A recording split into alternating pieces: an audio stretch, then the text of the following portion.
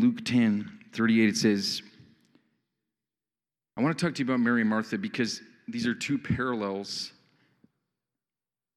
There is no gray area here.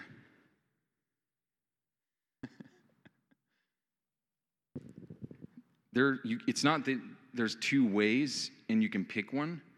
There are two ways you can pick, but there's a right one to pick. There's a right one to choose. Jesus told us that there's a right one to choose here. And Mary and Martha are two pictures of the bride. See, we're called to be a bride absorbed in the Spirit that is just crying out to the bridegroom, manifesting the bridegroom everywhere we go.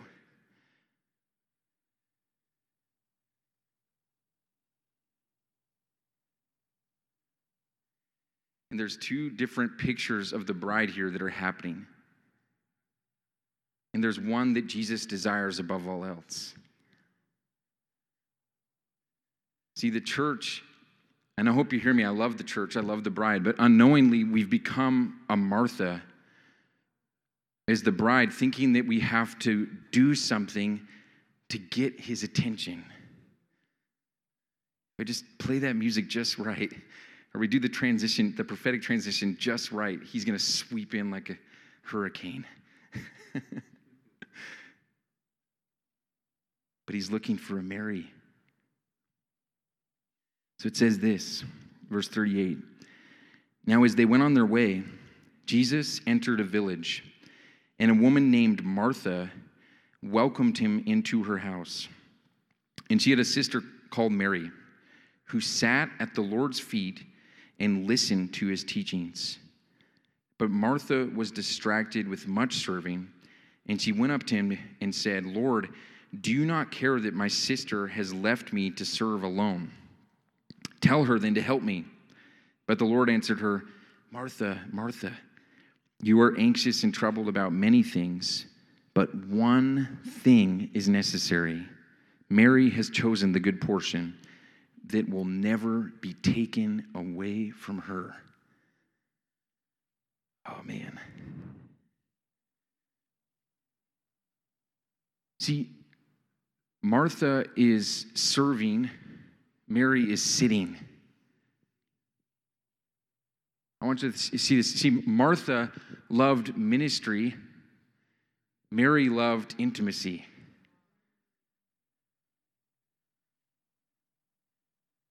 I'm speaking of this because this is what the Lord's been doing in my own life. The Lord has been stripping out the love for ministry. My dad says the Lord wants to get people out of the ministry so that his ministry can come forth. See, Martha was so distracted and busy. See, Martha's service for the Lord replaced the Lord.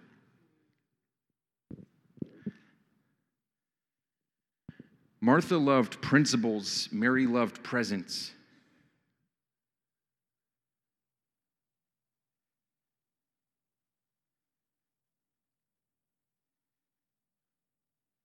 See, Mary is sitting and listening, and Martha is serving and running around.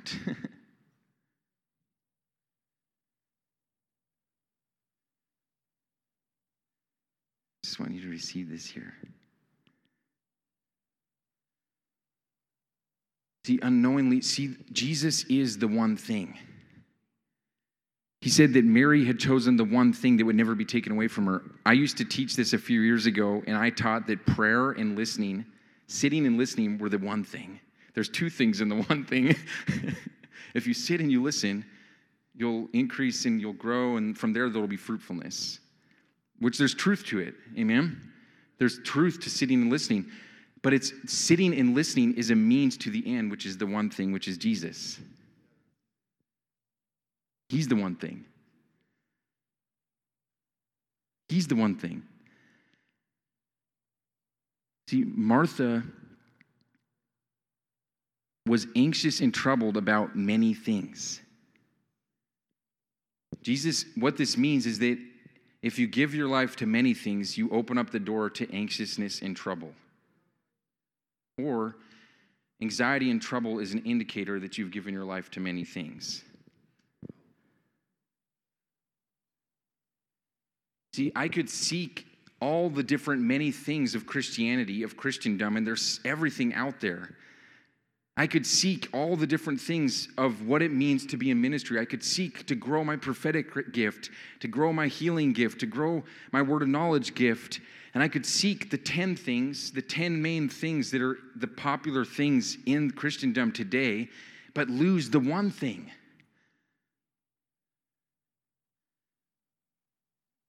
Or I could find the one thing, choose the one thing, and in him find everything. Everything. C.S. Lewis said, seek Jesus, seek Christ, and you will find him, and with him, everything. Come on. See, we get anxious and weary and troubled because we actually are afraid we're going to lose it.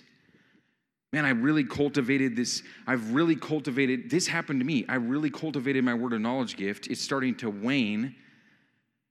I'm getting anxious and troubled that I'm going to lose that. I'm just saying these are real things that we face. It could be things in the Lord, but I'm just even things in your life, your finances, all these different things that we face. And we get anxious and troubled because we're afraid we're going to lose it. Unknowingly, though, we will. But if we seek and find him, we find everything, and he says it'll never be taken away from you. Amen? Martin Luther, the great reformer, he said, the true bride of Christ does not say it is what you have to give we want, but it is you that we want. Because when we have him, we have everything. Amen? When we have him, we have everything. There is no principle that can satisfy my heart. I just want the person of Jesus.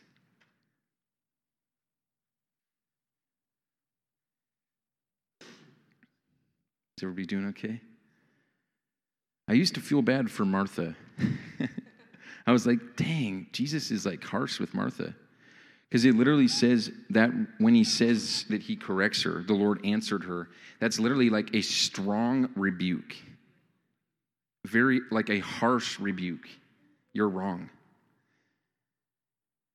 And I used to think, man, poor Martha, like Jesus is so cruel to her. Doesn't he see that he was serving for her? But she was making sandwiches that he didn't order. She's like making things that he didn't even ask for. See, I avoid the sin of presumption when I sit at his feet. Did you know that presumption is a sin? I avoid the sin of presumption when I sit at his feet. When I move in principles and prophecies, I actually find myself making tons of presumptions. But when I rest in the person in the presence, I avoid that.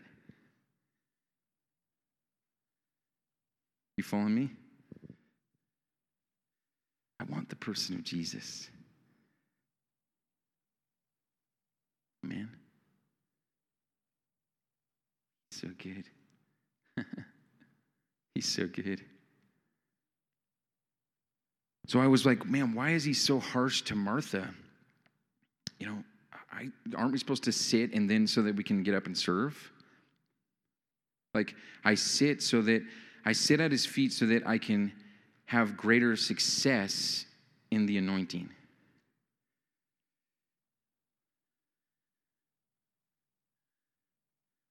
See, I don't sit at his feet for success. I sit at his feet for love. Bill Johnson says, there's a name for people that are intimate for a profession.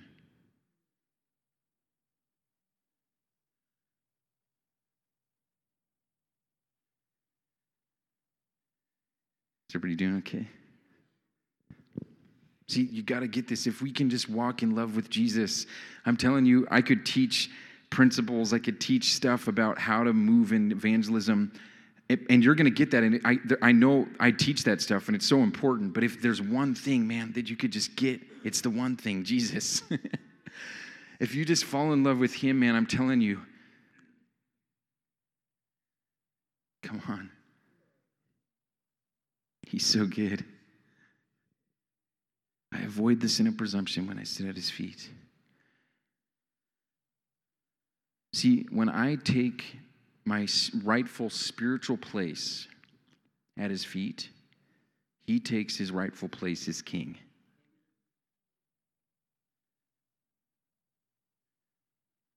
I'm going to say that one more time. When I take my spiritual place at his feet, he takes his rightful place as king. See, we've made it so complicated. We get so laborious, and there is a place for effort, but there's a place for action. Faith without action is dead. But I'm telling you, we get so laborious, and we're like, oh, I got to grunt really hard to advance the kingdom. But all you have to do is have the king. More is accomplished when you sit at his feet, because when you sit at his feet, he takes his rightful place as king, and the kingdom is his dominion. The kingdom spreads when I'm sitting at his feet. Are you hearing me? It's our rightful place because, see, we've come from the dust. God literally made a mud pie, just plain in the mud, made a little mud pie, and it was a figure of a guy, and then breathed on it, and it came to life. And the thing is we try, see, like Martha, we get so busy and anxious because we try to be something extraordinary.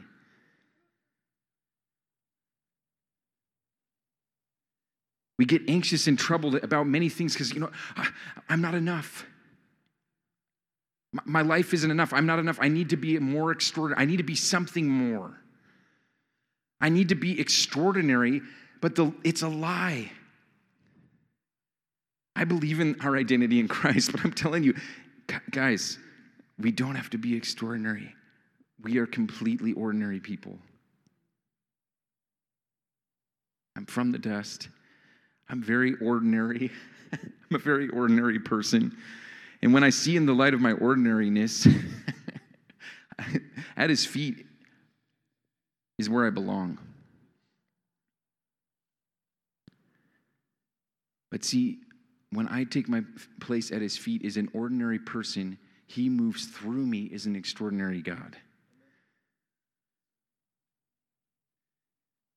So I'm not seeking to sit so that I can receive something. I'm sitting so that he can be a person and flow through me. Amen?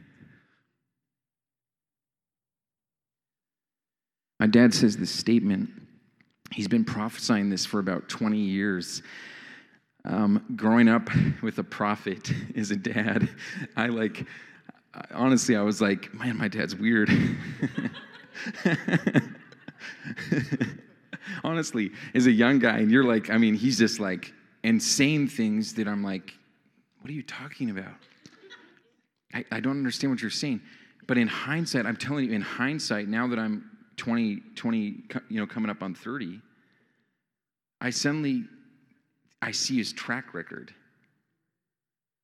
And when I was a little boy, pre-Toronto, all he would talk about is sonship.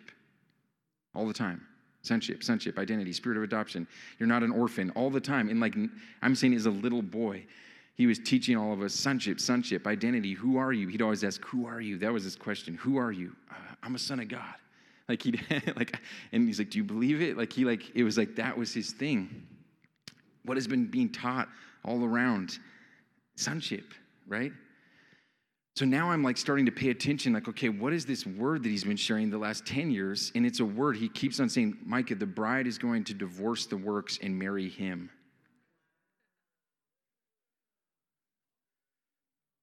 See, the bride is going to discover, everything that the bride thinks she needs, we've painted ourselves up. And I hope you hear me. I love the bride. I love the church so much. And I'm a part of it. And what unknowingly, we've painted ourselves up almost like a harlot. We've painted ourselves up with tons of makeup, hoping that we attract him or we attract the lost. See, I see two different kind of camps that we've created. Either we paint ourselves up to attract the lost, to be seeker sensitive, or we paint ourselves up to attract his presence. If we really look good, he'll come and he'll move and miracles will happen and he'll move in our midst. But they're both wrong. And what's happening in this day and age is the makeup that we've put on is melting away. Some of it through fire. I know that's happening in the church. It's happening because it's happening in my life and I'm the church. I'm a part of the body. You know what I mean? Has anybody else felt themselves strangely in fire? Yeah, seriously. See, sometimes God puts us in the fire and we suit up and we become firefighters instead of learning how to dance in the fire. Because the fire is the very thing that forms us. So the fire's here and the Lord's melting away all the makeup and all the stuff that we ever thought we needed. And we're going to come to realize that everything that we already needed, we already had. Jesus. That there's nothing that we need to attract him.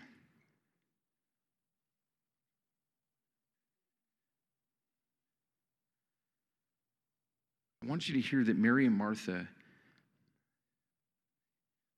it's not, I just showed you a video where we're praying for people. We preach the gospel. We are active. I want you to see that Mary and Martha, why it's not gray. You can't teach that. We can't teach it. Jesus didn't teach it. He was very firm. It was a harsh rebuke of like, sometimes you have to be a Martha, sometimes you have to be a Mary. It's not about action. It's about the heart.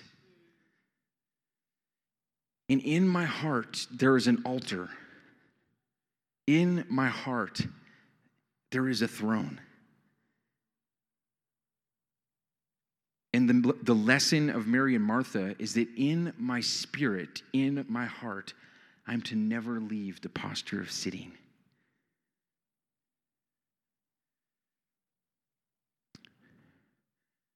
This isn't about a time set, it's about a mindset. This isn't about, see, you guys know, I know any of you in the room that, I mean, even not, you're busy, you have life, but if you're a parent and you have kids, or you're juggling multiple things, you're in leadership, I don't want to exclude, even if you're not a parent, I'm just saying we get busy, right? We have a lot going on. And the Lord wants to teach us where the secret place, yes, there's something about intimately getting away with him. I have a prayer room. I love it. I honored it and dedicated it to Mary of Bethany. I love going in there, but I don't get to get in there much, if I'm really honest. But the Lord wants to teach us to let our heart be the secret place, where the secret place isn't necessarily a place, but a place. Amen? And in this place, I'm always sitting.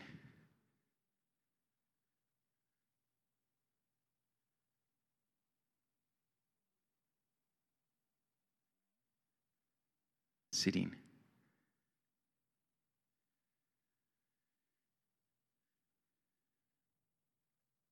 Martha ordered the Lord. Mary adored the Lord. Workers will always order and demand Jesus to work on their behalf. Do this for me. But lovers adore the Lord.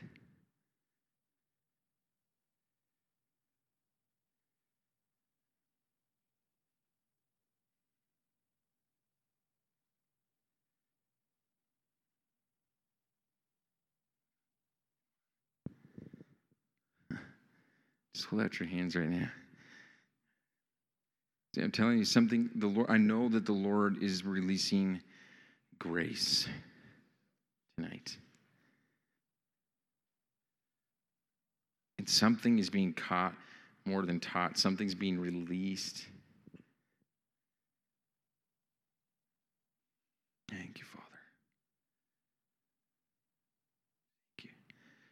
To say yes. so much that God can do with a little yes. Oh, man. A friend of mine, I was talking to him the other day. Just stay in that posture. The friend of mine, he was talking to me the other day. I said, Mike, how you doing, man? Whew. How you doing? And he said, I'm keeping the integrity of my yes.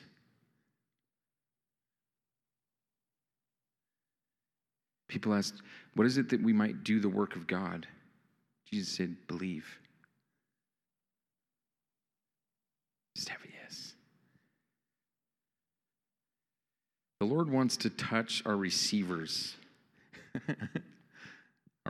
Sometimes our receivers get a little clogged up.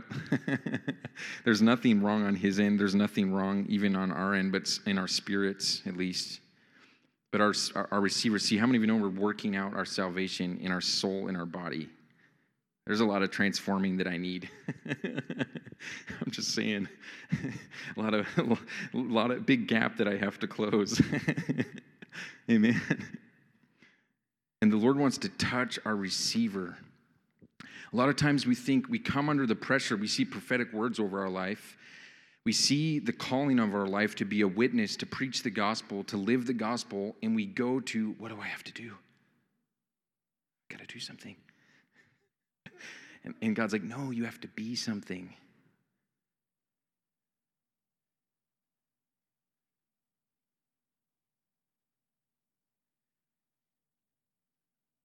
Hearing me here? So the Lord wants to touch our receiver because it's not an issue of achieving, it's an issue of receiving.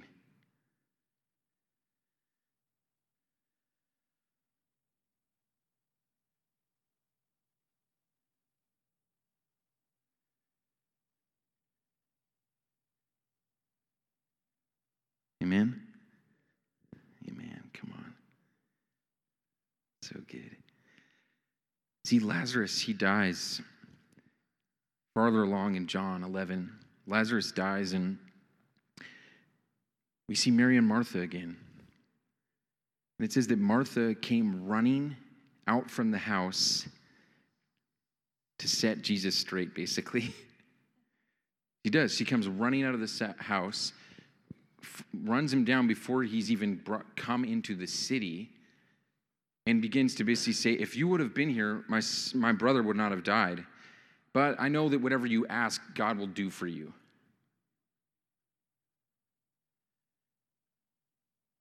See, she has a value system that's based around what can Jesus do for me rather than who Jesus is.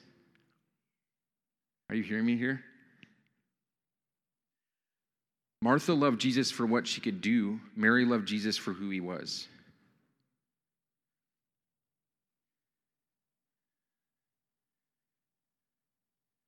So Martha comes and she's frantic. She's coping and complaining. And she gets a theological statement. I am the resurrection and the life. Honestly, if you read it, it's a theological argument. She gets theology. Mary gets a dead raising. I want to be like Mary. It says that Martha comes back to the house and she says, Mary, the master is calling you. It says immediately she got up from the table and she ran. And everybody followed.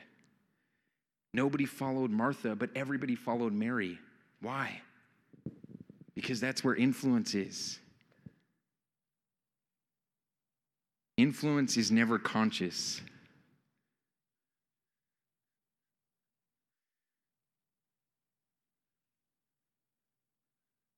See, Martha, unknowingly, she's busied and anxious to have influence and to have impact for Jesus. And in Luke 10, it says that she had a house. It says that Jesus came to Martha's house. But in John 11, it says that Jesus came to Bethany, the village of Mary. So Martha had a house, Mary had a village.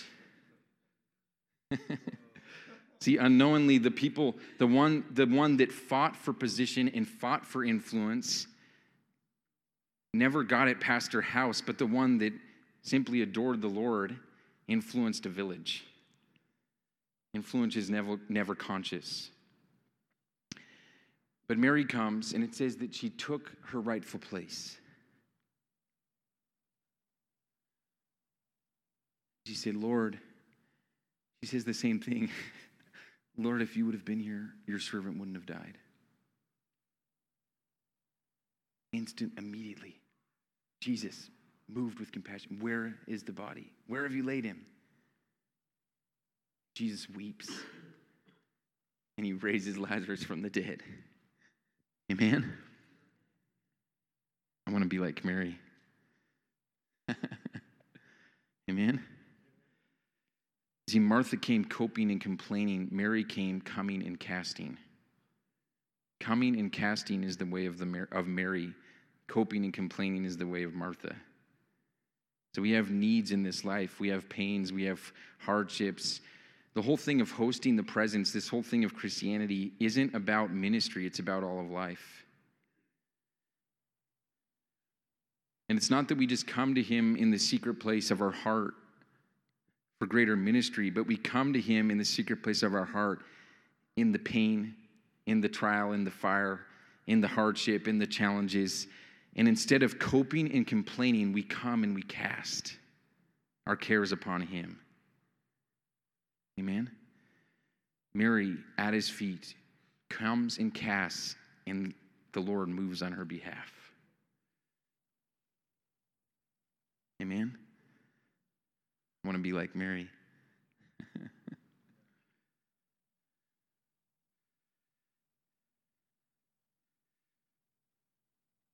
Last year, I'm sitting on my couch, spending time with the Lord, and I have my Bible out and all my stuff, and in comes my daughter. And she is just dolled up. I mean, she's got this princess dress on. She's got tons of layers and layers of big toy like beads on her neck. She's got fake earrings on. She did makeup, and it was a little, all over the place. And she comes in, and honestly, she does one of these like hip things. Like, she's just like super proud of how she looks. And I could tell she was in that moment, she was looking for my affirmation. And I said, and I stopped what I was doing. I put my Bible aside, and I said, oh my gosh, Madison, you look beautiful. I love that dress. You look so beautiful. And instantly, you know what happened? With a huge smile, she came running to me. And she has this cardboard Burger King crown on her head. One of those Burger King crowns.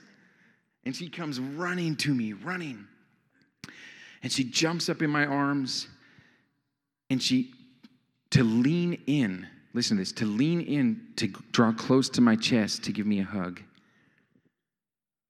She takes her Burger King crown and throws it aside.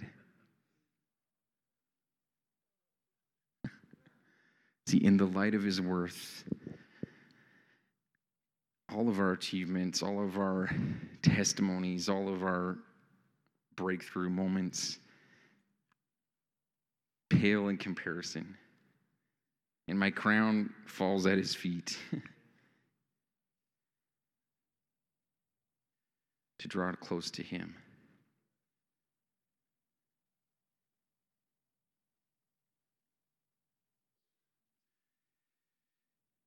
See, there's a place that we can touch the heart of Jesus. Martha, Mary, see, there's something about the posture of sitting. Rest is the greatest posture of trust because it means that you believe that God will actually work on your behalf.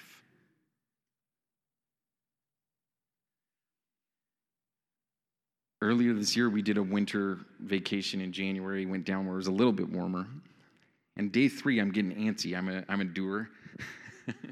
Day 3, I'm like, oh man, okay, the kids are napping. I'm going to pop open my laptop here and get a little remote work done. I'm typing away. And as I'm typing, suddenly I hear God say, hey, Micah, what are you doing? I said, I'm working. Thought, use an hour here while the kids are napping, accomplish some stuff. And God's like, Micah, did you know that rest is the greatest posture of trust?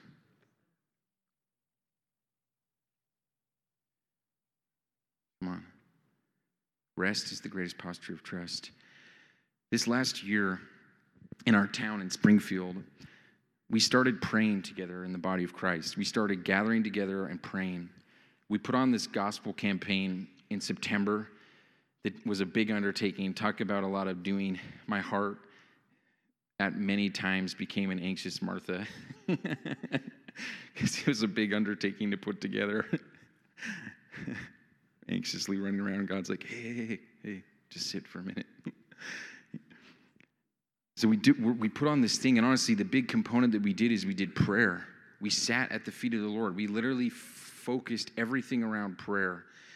We came together, we did monthly prayer rallies with different parts of the body, different churches that were partnering together for this gospel campaign. And every month, for about 8 months leading up to it, we just did monthly prayer rallies. We did 2 prayer walks a month. It was evangelism, but the focus was prayer, of sitting at his feet, literally adoring him. What would happen if we just went into a neighborhood and we just adored him like Mary and while we walked? Anthony would happen.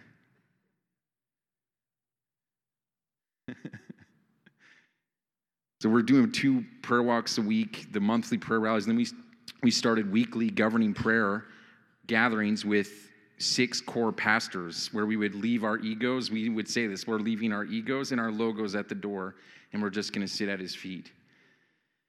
We just did that, and we would govern from the place of prayer, simply leaning and listening and letting him lead. And the big thing that came out in our prayer the whole year is we were praying for the crime rate to drop in Springfield. In 2016 and 17, the crime rate in our city was in the top 20 in the entire nation for a city its size. The property crime and the violence crime was, for a city its size, was number 1 in the state of Ohio. A lot of homicides, a lot of crazy stuff, a lot of property crime, theft, cars, all this kind of stuff going on. And we were like, enough is enough. So a big part of the gospel campaign we got our chief of police, we got our chief of the fire department, we got our mayor there to specifically declare together on the platform that Jesus is the answer to the crime in our city. That he alone, I told the mayor, I said, hey, here's a letter, we want to invite you to come to this. And in the letter it says, Jesus is the only answer for Springfield. And he was like, I'll be there. It was awesome. So they all come and we just do that thing. But I'm telling you, outwardly, it was amazing what the Lord did at that gospel campaign. But outwardly, it wasn't like it was this big wow thing. We didn't get in the newspaper. It wasn't, I think like 1,500 people did show up, and there was this amazing stuff, miracles happening, but it wasn't what I was hoping for. I'm an evangelist, so I'm like, we're going to see thousands saved, and we're going to, and it's like, hey, let's believe for it. But it was something different. Unity happened. The bride happened. Body happened. The body of Christ happened. And I'm telling you, just 2 weeks ago, an article was released in our newspaper about the crime rate of 2018. You want to hear what happened? The violent crime rate dropped 11.5%. That's huge. Like a 0.5%, a 1% would be big. 11.5%. The property crime dropped 20%. Isn't that amazing? A lot of that I know is our amazing leadership in our city, our mayor, our chief of police, our amazing police division, so many other parts of the body of Christ. But I am not ignorant to not think that our prayer affected something. Amen? What was that? Let's be Marys and see what Jesus does.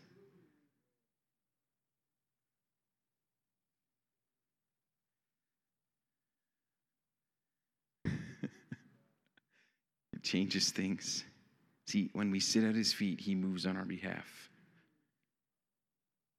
Amen?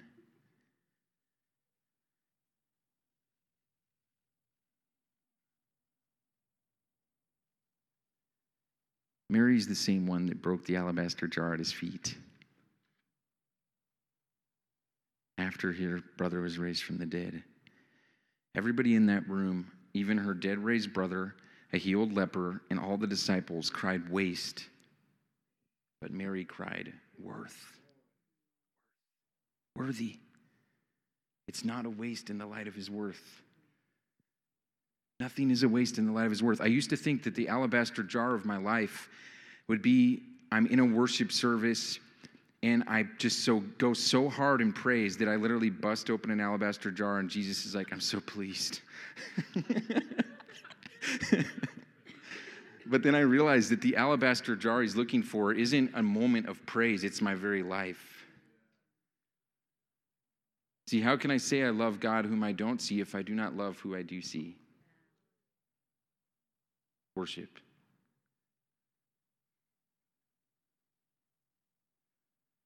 I really believe that one of the greatest forms of worship is evangelism.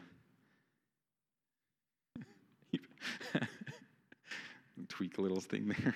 Evangelism is worship. Amen.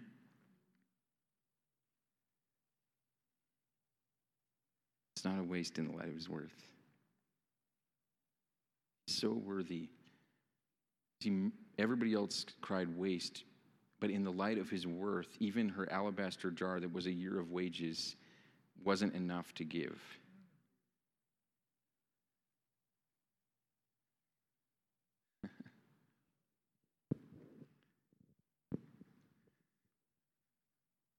He's worthy. In December, I'm getting ready to close here. Is everybody doing okay? In December, I was in Nepal, and we did this habitat build, which was really unconventional for me, because I like to share the gospel. I like to go crazy, just have fun with Jesus. And the habitat, for me, it's an amazing organization, but I was very constrained. I felt very constrained because my team leaders, we went with our organization in partnership with Habitat. So the team leader for Habitat knew who I was, and they pulled me aside and told me that I couldn't preach the gospel. I was like, oh, man. I was like, okay, God, you got to work with it. So it was just a different trip, right? But God really moved. We saw some Hindus come to the Lord. We saw some miracles. I mean, just good stuff. Like, we kind of cheated. Because she said, hey, you can't preach the gospel on the work site. I said, I will honor that. And I didn't, but everywhere else I did. So anyways, we're seeing some cool stuff. But the first day we're there, we're walking around the market area. And, it's just like filled with color. This is the foothills of the Himalayas. So there's like just vibrant, those bright prayer flags, all the just vibrant reds, people wearing these really just bright red colors. And it's just really cool. So I'm soaking it all in. I'm honestly like, I'm in complete tourist mode. I'm like, yes, this is awesome. And we're shopping because it was before Christmas. We're literally stockpiling. Like, oh, is this scarf comes from a goat's chin? Okay, I'm buying it. Like, just like weird. We're just like, yes, just having fun shopping. And about an hour into this, I can't remember. We're just walking around. We're taking it in. And this little boy comes up to me, maybe about 6, 7 years old, and he's dirty. He's got the snot with the dirt in it, kind of a thing, and just hanging out. And he came up to me and he said, "Hey, I need money. I need some milk. I want milk. I need milk." And I didn't realize how jaded my heart had gotten. Because when he asked that right away, I was like, okay, what's the hook? What's the real thing here? What's he trying to do? And I wasn't mean to him outwardly, but this is what my heart was saying. And I said, no, I don't know, man, but you can come along with us. And he was persistent. He hung out with us the whole time. And every time we would come back out of a shop, hey, I really need some milk. I need some milk. I know it sounds petty, but for me, for some reason, there was something in there that the Lord was hitting on. So finally, more out of his persistence and my annoyance, I was like, okay, man, come on. And we went into a shop, and he wanted the condensed milk, like the formula milk. And it was like $12 for this little box. I was like, dang, no wonder he wanted that milk. It's way cheaper in the U.S., that's what I was like, gosh, this is crazy. So, and he grabbed like 4 of these. I said, I'll get you one. So I got him this box, I paid for it. And honestly, everybody, and I gave it to him and gave him a hug. Hey, bless you. And he said, thank you. It's for my baby sister. And he just took off down the road. And I just went about my day. And I was like, you know what? I could have come back with a really cool testimony. We were out there and this little kid, we bought a milk, and it was really, people are like, yes, they applaud. Yes, you bought a kid milk. But as I'm laying in bed and I'm dozing off to sleep, I suddenly heard the Lord speak to me. And he said, Micah, I came to you today. Did you perceive me? Did you see me? And I said, Lord, when did you come to me? He said, I asked you for milk. I cried to sleep. See, there's a place that we can enter in with the Lord where intimacy is ministry. He said, if you did it to the least of these, you did it to me. Where literally evangelism actually becomes ministering to the Lord. He was hungry, he was thirsty, he was in prison. Ministered to me.